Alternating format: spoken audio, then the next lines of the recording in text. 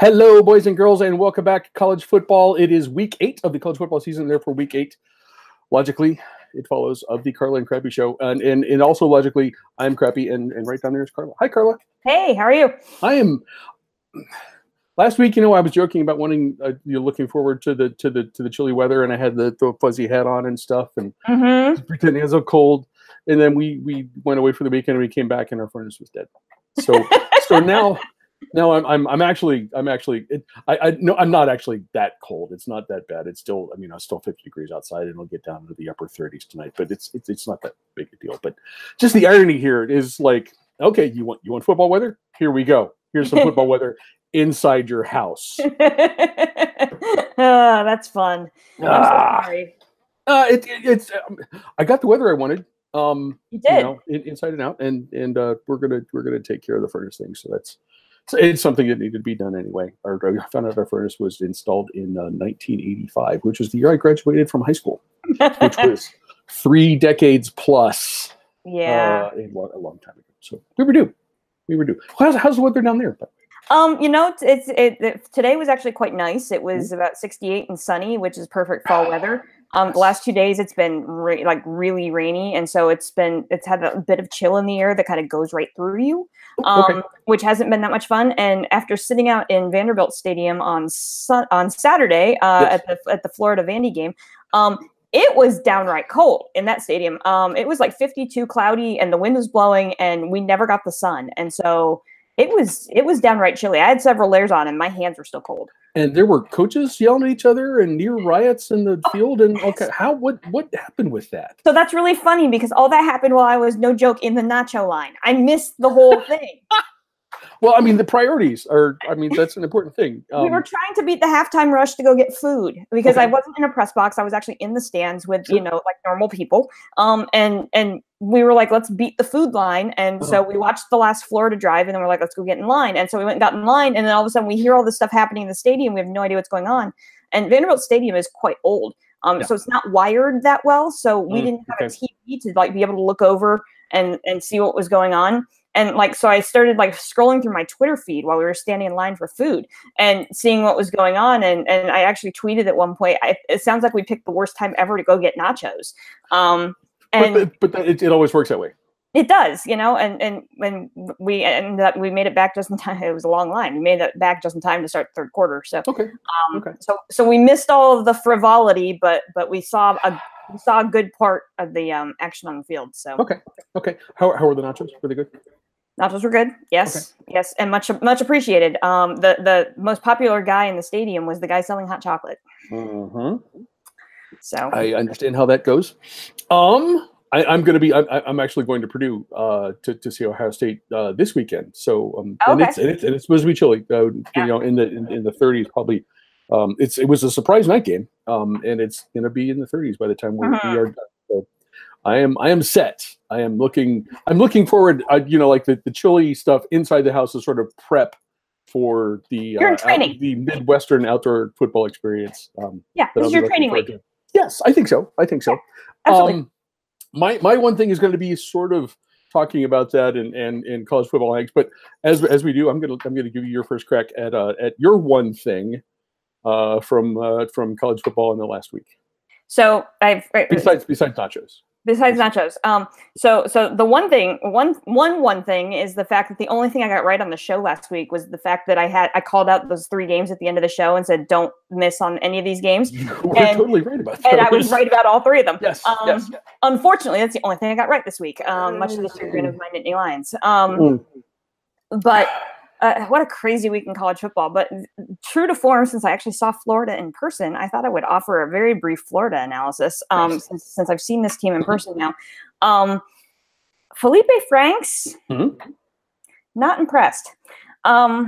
His accuracy is questionable. At best, he had some wide open receivers multiple times during that game that he just airmailed. And it was consistently that way. In fact, it was funny. We were at the game because my husband went to Florida, and we were both college football writers at one point. Yeah. And he actually he texted his brother, who also went to Florida, saying Felipe Franks is not a good quarterback. And I don't know if I would go that far, but there were some questionable decisions. The line play was not consistent across the board. At the start the game, Florida drove right down the field. Line play looked great. Franks had time. Run game looked great. Second and third drives of the game, a hot mess on the line. Okay. So it's just kind of like everything that we've thought about the Florida offense, about not being consistent, whether or not it really exists. I think we're seeing it accurately on TV. Seeing it in person did not change my opinion. I know nothing about Vanderbilt's front seven, but I assume they are not quite at like a stereotypical SEC level.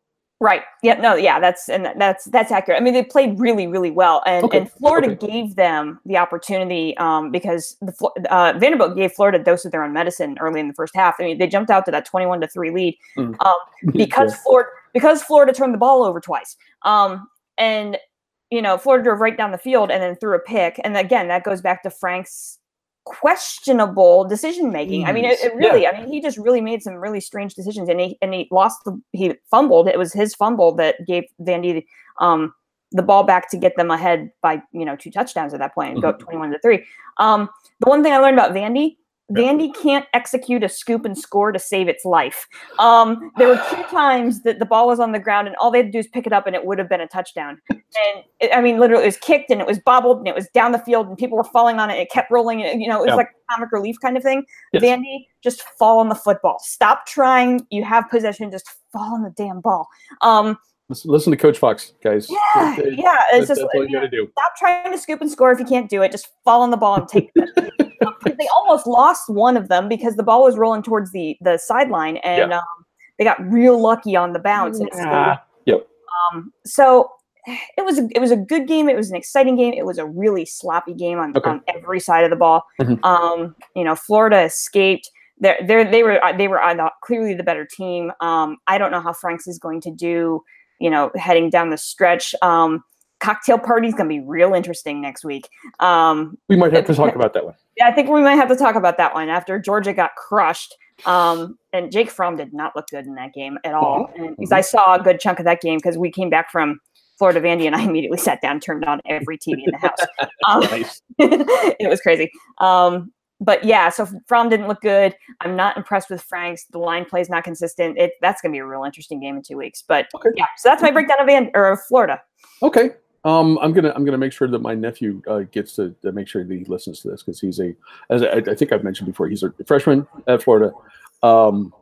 Lives in a dorm where he can literally see the swamp from his dorm room. So he's been very excited about that. Stoked to be there. I learned the gator chomp. How hard is that? I mean, it's band cues. I learned the band cues. Okay. Oh, okay. That's fine. Okay, that's better. But I'll make sure Brooks sees this. Hi, Brooks. Go hi, Gators. Brooks. I don't know you, but hi. You guys are gonna have next weekend's gonna be interesting. But we'll talk about that. We'll talk about that. My one thing, briefly, because I didn't actually see virtually any college football last weekend because it was my birthday weekend. We were hiking around the Hocking Hills in southeastern Ohio. I have, because I am obsessive like this, I tape all the Ohio State stuff and I watched bits and pieces of the game against Minnesota. It was as sloppy as I was led to believe from listening to the radio when we were in the car and doing stuff between different areas of Hocking Hill State Park. And my one thing is not an analysis of Ohio State, Minnesota. My one thing is it's just a sort of a snapshot because we're at the point of the season where college football angst really starts to build for me. Because, I mean, if you look at this, Purdue bye week, Nebraska at home, and you'd think, if you're thinking of college football tradition and how everything goes, it's like, oh, Ohio State, Nebraska, it's going to be awesome. No, it's not. It's not going to be awesome. And then there's, I think Illinois, and then the schools up north in back-to-back weeks will be favored for each of those games until we have to go to East Lansing. and yet I still, this game I think about 2001, and Ohio State had a lead going into the fourth quarter, and little tiny quarterback that they had there, Drew Brees, maybe Drew, something like that. Does that name ring a bell? He brought Purdue back in Ross-Ade Stadium for the win in that game. I remember the 2002 game, the Holy Buckeye thing, which and if you don't remember that game, that was even after the Michael Jenkins touchdown, Ohio State could have lost that game. That's how tight that was. There was a game, I believe Braxton Miller was quarterback. Ohio State had no business losing to Purdue on the road, and they did. There's just stuff. Purdue even in Columbus, when Kenny Guyton was playing quarterback, Kenny Guyton had to come in the game late, if I remember this correctly, for Braxton Miller, and win in overtime. There's just something about this Purdue team that it's like I should be completely relaxed going to this game. Should be able to have a great time in West Lafayette, and it's like, and that's why it's fun. You get to this point in the season, and I have kind of a side. I look sort of sideways at Jim Tressel stuff, but he always said November is when the real stuff happens, and we're almost there. So it is agonizing, and the best kind of fun. All at the same time. And I am really, really looking forward to this road trip with one of our regular listeners, Patrick. Hi, Patrick. And for the rest of the season, we will see how it goes. Can I do? Speaking of frustrating. Yeah. Damn it, Pitt, so close. I know. I just kind of watching scores when I had the chance, and I watched the second. That was one of the screens I had. I was watching that game, and man, it was sitting right there for them, and it just didn't. That was a game, like we said, Pitt had no business being in, and they did what they always do and played way over their heads. But Notre Dame was clearly the better team, and pulled out that win. But damn it, okay, I'm over. It was really good. Really close. What I get for being a Pitt fan. Pitt loses, Penn State loses. God, it was a terrible week. Terrible week. It wasn't. It was a fun weekend overall. It was. Okay. Before we get started with our picks, AJ has to work through some heartburn, and this might help. I'm holding up a bottle of store brand Tums. AJ, that might give you a hand. He's got an upset tummy over the quality of his late night slate, with one pretty prominent exception, and over a particular conference down south. So we'll let AJ explain that. Go. Hi, it's your old buddy AJ coming to you live from a car in an undisclosed location. Felt like calling it, or checking in, really, to see how everything's going. It's your Pac-12 After Dark report. Funny enough, I'm not going to talk about a Pac-12 After Dark game because the actual Pac-12 After Dark games are real bad. Just maybe not even worth watching. However, we have a semi one on Thursday. That's Stanford, Arizona State, 9 p.m. Thursday. Arizona State and Stanford appear to be fine, I guess. This is a 5-point game. Arizona State is actually favored in this game. The fighting Herms are here and they're ready to go. That game is in Tucson, so this has the potential to be good. Manny Wilkins has been real fun to watch this year. KJ Costello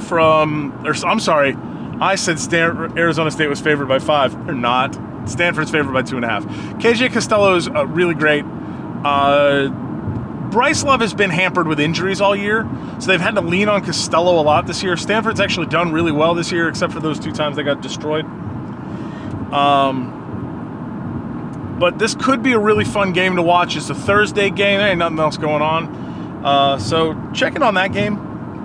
But if we move to Saturday, this is not a Pac-12 game. This is a SEC game. I'm sorry. Sorry. I'm going to talk about an SEC. I can't get it out. I'm going to talk about an American Conference game. All right, I got that one out. I want to talk about an AAC game. They're playing a team from the Midwest that for some reason joined a conference based in the southern and eastern part of the United States. It's a problem I have. It's a reflex. I say the three letters in a row, and there it goes. So, Memphis is playing Missouri. I highly recommend watching this game because both of those teams have real fun offenses. Vegas has set the over-under on this game at 74. This is the only time you will see a southeastern I can't even do it. I can't do it. This is the one time you will see a team from a grown man football conference score points in any sort of meaningful manner. So I highly recommend watching this game. That's at 4 o'clock on Saturday, just right in the middle of the day. Just, get the morning going, have some coffee, maybe watch some of the early slate. I usually don't look at the early slate because it's noon. Light. But 4 o'clock game should be really great. That's at Missouri. Memphis looking to get a win against a Power 5 conference opponent. So I really look forward to that game. And finally, the actual game that will steal my heart and yours. 7:30 p.m. on Fox from Pullman. Game days in town. It's Oregon Wazoo. This is the correct form of Pac-12 football. None of that nonsensical, we're going to run the ball 3 yards in a cloud of dust. Screw you, Stanford. Screw you, Washington. I want to see teams throw it 70 times. Let's go. Justin Herbert is awesome, and I want to watch him play all of the football games.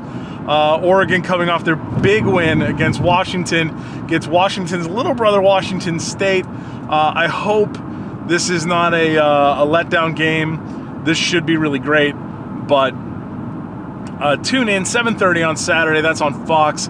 Highly recommend watching that game. This has been your Pac-12 early evening report. You should watch those games, and absolutely do not watch any South. I'm sorry, I can't do it. Don't watch other football leagues. Just watch the Pac-12. By the way, it's going to be Chalk Week. It's not Blood Week. It's Chalk Week in the Mountain West. Shh, don't watch the Mountain West now. Next week. Buckle up. Bye. Thanks, AJ. Once again, you guys live just down the road, so if you need some of these, just stop by. Happy to give you a hand. Our games are not West Coast, and we even have a couple that are. Well, we have one that's in that conference that AJ seems to be having some difficulties with. But we're not going to start there. We're going to start actually with I think our toughest game of the week is at noon on Saturday. This is when number 6 Michigan visits number 24 Michigan State. Michigan is favored by a touchdown. And I don't think it's nearly that simple. Carla, what do you think? No, well, it could have been, it could have been, yes. Had Michigan State not, done the impossible for the second year in a row and beat Penn State, which I'm still quite angry about. So I'll start with that game first, because that was the game that, I was watching. I had that game on my iPad because I was like, Penn State's going to pull this out. So I was watching other stuff because Oregon and Washington were in overtime. Yep. At that point. And so I was watching the overtime game while I was like, I had the Penn State game on mute, and then I was watching Michigan State drive down the field, and I'm like, oh, they're going to stop them. Oh, they're going to stop them. Oh, they're going to stop them. It'll be fine. It'll be fine. Everything's fine. No, everything was not fine. What we saw on Saturday from Michigan State was something that we don't see from Mark D'Antonio all that often, and that was him playing high roller. He's usually the guy that plays things really safe. He plays them conservative. I mean, he's a Big Ten coach, and they're trustable. I mean, it is the current incarnation of trustable. But Tressel once in a while would do something crazy, and D'Antonio's done that. I mean, the fake field goal against Notre Dame a few years ago. There are other examples. It does not happen often, but. Yeah, but it happened twice in Beaver Stadium on Saturday. He went for the fake punt and then the fake field goal. and then, played, at the end of the game when everyone was like thinking that they were going to just center the ball to tie the game. And, they found the end route around and touchdown. And that's all she wrote. That was the end of the game. So that's a side we don't see of him very often, but it worked in that situation, and it worked last year as well against Penn State. So maybe it's just the Penn State thing. I don't know. Because they hang tight in those games. The defense played pretty well. And my question as I'm thinking, was going through watching, snippets and excerpts from that game, because I wasn't paying that close of attention to it as I was to what was happening out on the West Coast, because I was intrigued by that game, was Michigan State gave up a ton of yards, and I'm questioning how much of that win was Michigan State executing and Penn State not taking advantage of the situations that they had. If you go back and you look at the Penn State drive charts, they had 6 3-and-outs. They had a turnover on downs, a missed field goal, and 2 fumbles. That is not a recipe to win a football game. No. And I know that James Franklin is under a ton of heat right now because of the way that some of those decisions were made, and the fact that the team just flat out didn't look prepared to play Michigan State in a lot of different areas of that game. So how much of that was Michigan State playing really, really well, and how much of that was Penn State playing really poorly? It's probably an even split down the middle. So I'm cautioning how good Michigan State looked in that game, because I do think, and Michigan State looked good in that game, and I'm not trying to take that away from them, but I do think that there was a piece of that was just Penn State was just flat out not ready to play that game, and that's inexcusable coming off of a bye week. Sorry, that's the fan in me speaking.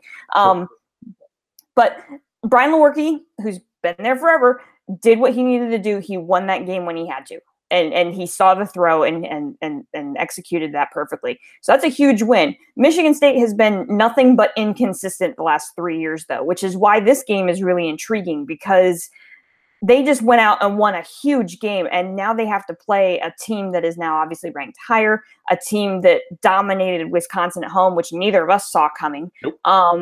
They broke Michigan broke that game open in the fourth quarter. Again, Wisconsin did not play well in that game. 2 turnovers, including that pick six, when that pick six really turned the tide of that game. Yep. Because that was really kind of the deal breaker for Wisconsin. Once that went in, as soon as I saw that, I knew that game was over. I mean, really, it was a beautiful pick. But that game was over. Shea Patterson was the Shea Patterson that Michigan thought they were getting all along. And it's the first time we've seen that from him this season. And the Michigan defense played outstanding. And I hate to say that holding Jonathan Taylor to 100 yards is a win, but it's Jonathan Taylor. It's a win. Yeah, it is. So, and the fact that they were able to just kind of keep Hornibrook at bay, and, it was really, really good. Can Michigan do that 2 weeks in a row? Can Lewerke figure out this Michigan defense? I still think Michigan is the better team here. We still have not seen any consistency from Michigan State. Michigan looks really, really good right now. I'm going to give it's going to be a close game. It's a rivalry game. Throw everything out the window. I think Michigan wins the game. I think it's going to be real close. Okay. Real close. Okay. We've talked about Michigan a lot on the show this year, and starting with week 1 against the game against Notre Dame. And most of what we've had to say has not been especially kind. Especially a couple of weeks ago, we both spent a lot of time sort of ripping on Michigan's offense. So it's worth noting what has happened in the last 2 weeks, and that is 80 points total against Maryland and Wisconsin, more than 400 total yards against Wisconsin alone. Michigan's defense has met expectations, I think. It did. You mentioned the pick six, and they gave up 21 points to Maryland. I don't know how significant that is. I don't really know how good Maryland is. So, just in time. So you got this improvement, right? And things are looking good in Ann Arbor. But just in time for the Wolverines to right the ship and get things moving, and towards the inevitable Big Ten East showdown in Columbus at the end of November, they got to go play Sparty.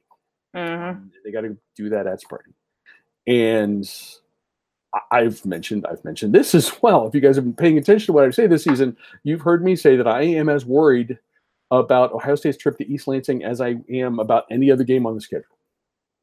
And it doesn't matter so much about what Michigan State has done up to this point. The win against Penn State, I think it did have something to do with what Penn State failed to do, as well as what Michigan State did. But Michigan State's getting better. Yeah.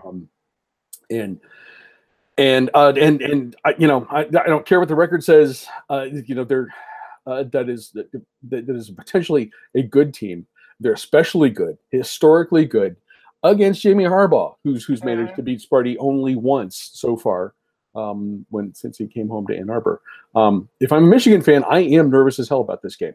Of course, I am not a Michigan fan, and it's tempting as to troll Harbaugh and pick him to lose yet another rivalry game. My gut says that he's going to win this, and it's going to be stupid close. Because I don't know. Maybe you can. Maybe Michigan State can turn it on and pull something out again for the second week in a row. And continue this streak that Mark D'Antonio seems to have against Harbaugh. But I think Michigan was a tight one here.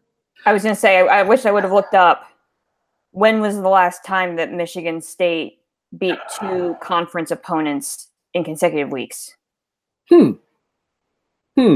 I think it's been a while, and my memory feels like it's been a while, because we saw them last year lose a game, win a game, lose a game, win a game, like almost the entire season. Yeah. And that's the reason why I think Michigan's going to win this game, because Sparty was so up.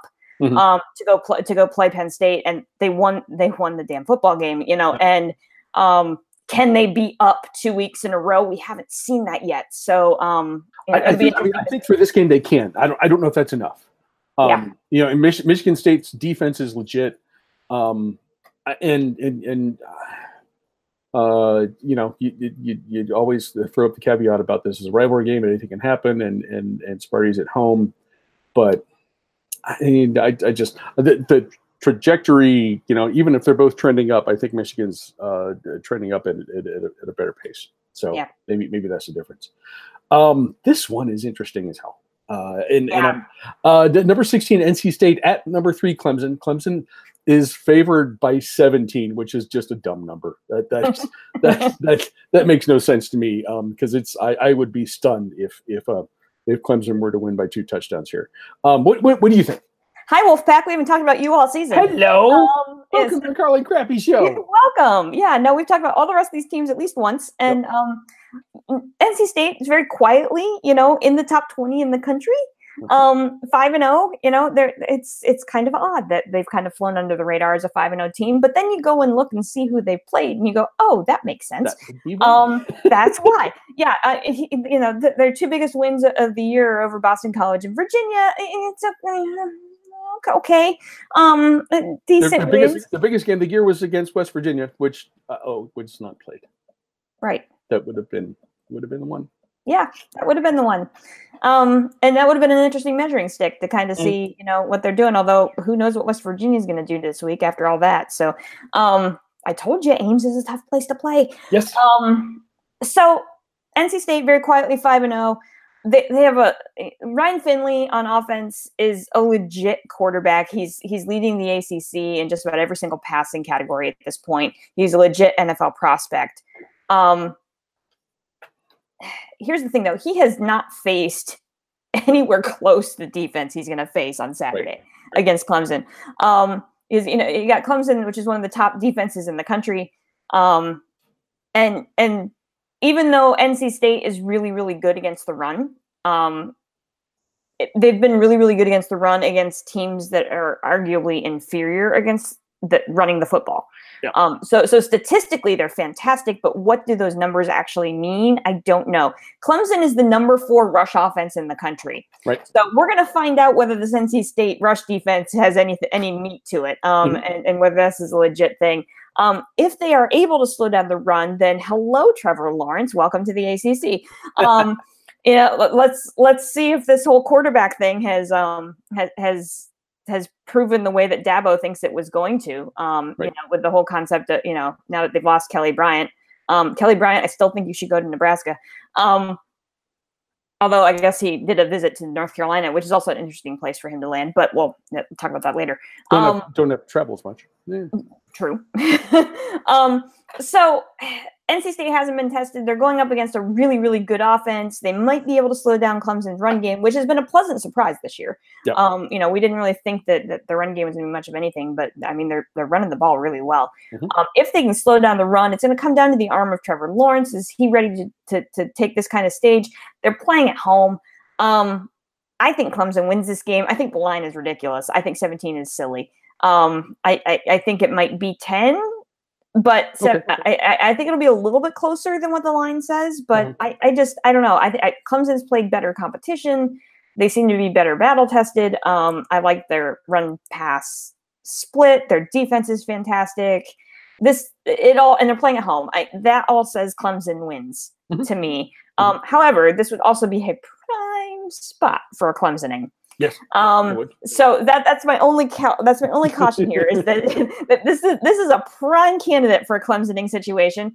But barring that, Clemson wins. Yeah. The what if here is so interesting. And that's what this one is really intriguing. I mean, you think about the matchups, and you've gone through this stuff.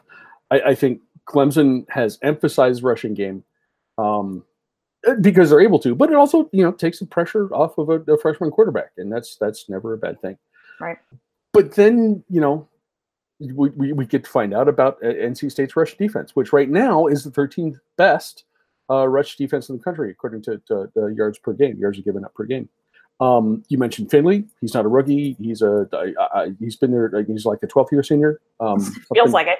Yeah, I mean, this is one of those guys that we seem to land on every week. Their passing game is kind of a dink and dunk sort of thing.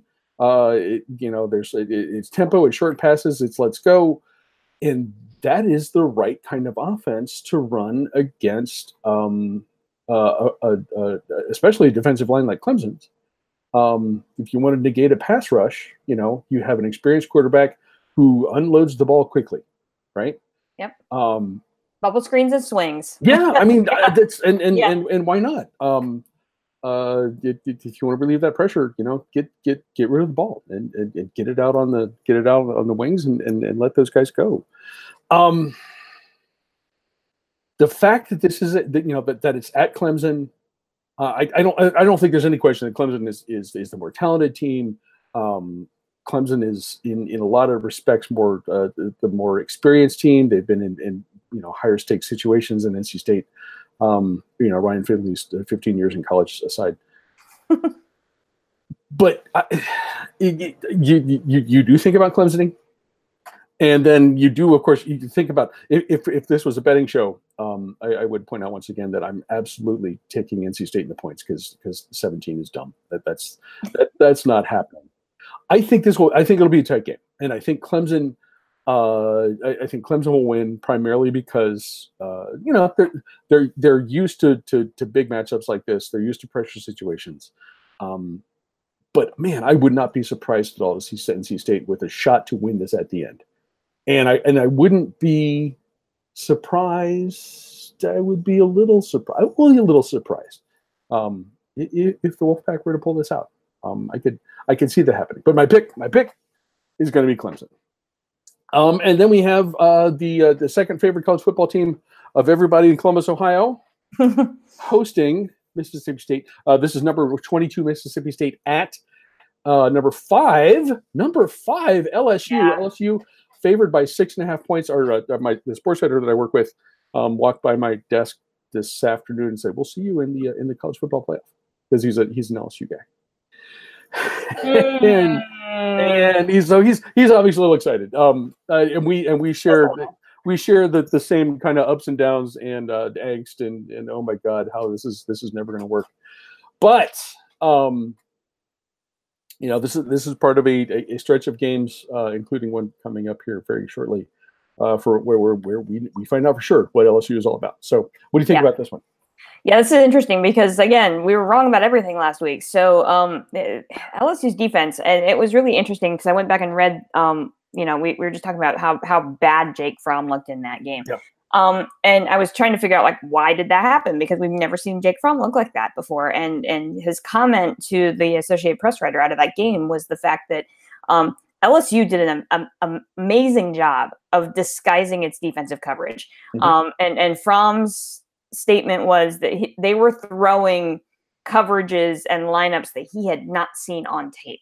And that was how, you know, this LSU defense was able to slow down that. I mean, Fromm looked really bad. Yeah. And I don't know how much of that was just his accuracy was just off. That happens with quarterbacks. You have off days.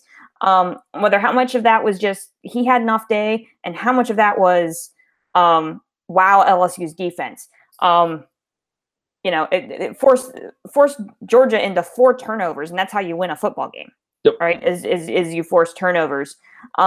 Here's the interesting thing, though. The LSU defense is not as good statistically as Kentucky or Florida's, which are the 2 losses that Mississippi State has. So it's really interesting. So this is not, even though LSU's defense played really, really well last week and essentially won them that football game by slowing down that Georgia offense, they're still not statistically as good as the 2 teams that have managed to beat Mississippi State. Right. So it's another good defense, but it's not the worst defense. The challenge with Mississippi State is the fact that Nick Fitzgerald makes a much better fullback than a quarterback. Right. And that's what happened last week. That's how they beat Auburn. You know, finally they let Tebow in here somewhere. Can we call it Tebowing? Tebowing. Well, I know what Tebowing is the thing, but there's got to be another Tebow verb in here because that's what I thought of. Well, now it's got to be Fitzgeralding because he's officially passed Tebow in the game. He rushed for 195 yards, which is just insane for a quarterback. His passing, like, non-existent in the game against Auburn. And to be quite frank, in the 2 losses, you know, when in the Florida game, Nick Fitzgerald only had less than 100 yards passing in that game. And that's why Mississippi State lost those 2 games, is because they were trying to keep Fitzgerald in the pocket, trying to make him pass more. And that's just not who he is. Right. He's a dual threat quarterback by every stretch of the imagination, more so running than. But sort of a 1.5 threat quarterback. Yeah, exactly. Like, you know, I mean, he just doesn't really have that arm. But the Mississippi State defense is playing really well. I mean, they're the number 8 total defense in the country. And so now you have this LSU team and Joe Burrow, which did a great job last week against that Georgia defense, facing another tough best game of the year. Yeah, absolutely. He looked fantastic. And now he's going up against a tougher defense than Georgia's. While Mississippi State has figured out just let Fitzgerald run the ball, can LSU stop it? This game is going to be a heck of a lot closer. And what it tells me is, again, LSU's inconsistency, right? None of these teams in the SEC, they're beating up on each other because nobody can play consistently. If I'm an LSU fan, I am nervous as heck about this game, even though I'm playing at home, because you just made a statement. You're back up in the top 5 in the country. You're sitting in prime playoff position. And what happened the last time? They lost to Florida, right? So here's the difference. They're playing at home. Yeah. I think that makes a difference, and it's a night game, which is what we wanted last week, but it turned out it didn't matter. They're playing at home. They don't have to go to those damn cowbells, which might be the difference in the game. The atmosphere really might be the difference in this game. I think LSU is able to pull this out at home, but man, this is going to be a really close game, and it wouldn't stun me, like you just said with NC State. It would not stun me if Mississippi State had a chance to win this game on the last possession. But yeah, I think the Tigers pulled this out, but it's way too close for comfort. Okay. Obviously, you talked about the consistency for LSU, and here's the recap. Right, here's the recap. Week 1 for LSU, beat Miami, signature win. Right? Oh wait, Miami's not that good. Week 3, there's a signature win. Hey, they won at Auburn. Well, Auburn kind of sucks. So that's not working. Week 6, hey, there's a signature road on the win against Florida, except you actually have to win those football games for it to be a signature win. And then week 7, when the second favorite, as I mentioned before, the second favorite college team of everyone in Columbus was certainly not going to beat Georgia, and especially if you're listening to anyone who has opinions on this show, except that they did. So right. There's your signature win, right? And maybe until week 9, but that's something else that we'll probably talk about that one too when that one's coming up. But that's so. If we don't want to get ahead of ourselves, and if the Tigers don't get ahead of themselves this weekend, I think just the steps that the team has taken, I think they should win this game, which would be a sweep of the state of Mississippi. I think there's like a trophy if you win the Mississippi State Championship. Maybe, I'm not sure. There should be. There should be. Again, tie game. This line is more reasonable, obviously at 6.5, but and the fact that it's a night game is gonna make a big difference. But so I think LSU wins here, and then we can start thinking about that game they have again at home the following weekend. Okay, boys and girls, you can watch the Carla and Crappy Show for the duration of the college football season, which is getting down to the good stuff, by searching Carla and Crappy Show on YouTube or Facebook. If you prefer to have Carla and Crappy in your skull, you'll find the podcast version at Apple Podcasts, Google Play, Stitcher, and TuneIn, as well as some occasional reminders on your favorite social channels. If you like the show, please rate and review. If you don't, mind your own damn business. Carla, do you have any final thoughts? So the aforementioned, but not named, Crimson Tide pays a visit to just east of here in Knoxville on Saturday. And the fans of Tennessee are, a little bit excited about this after finally, they beat Auburn. Why would they be excited about that? Well, because they just beat Auburn, so they're good again.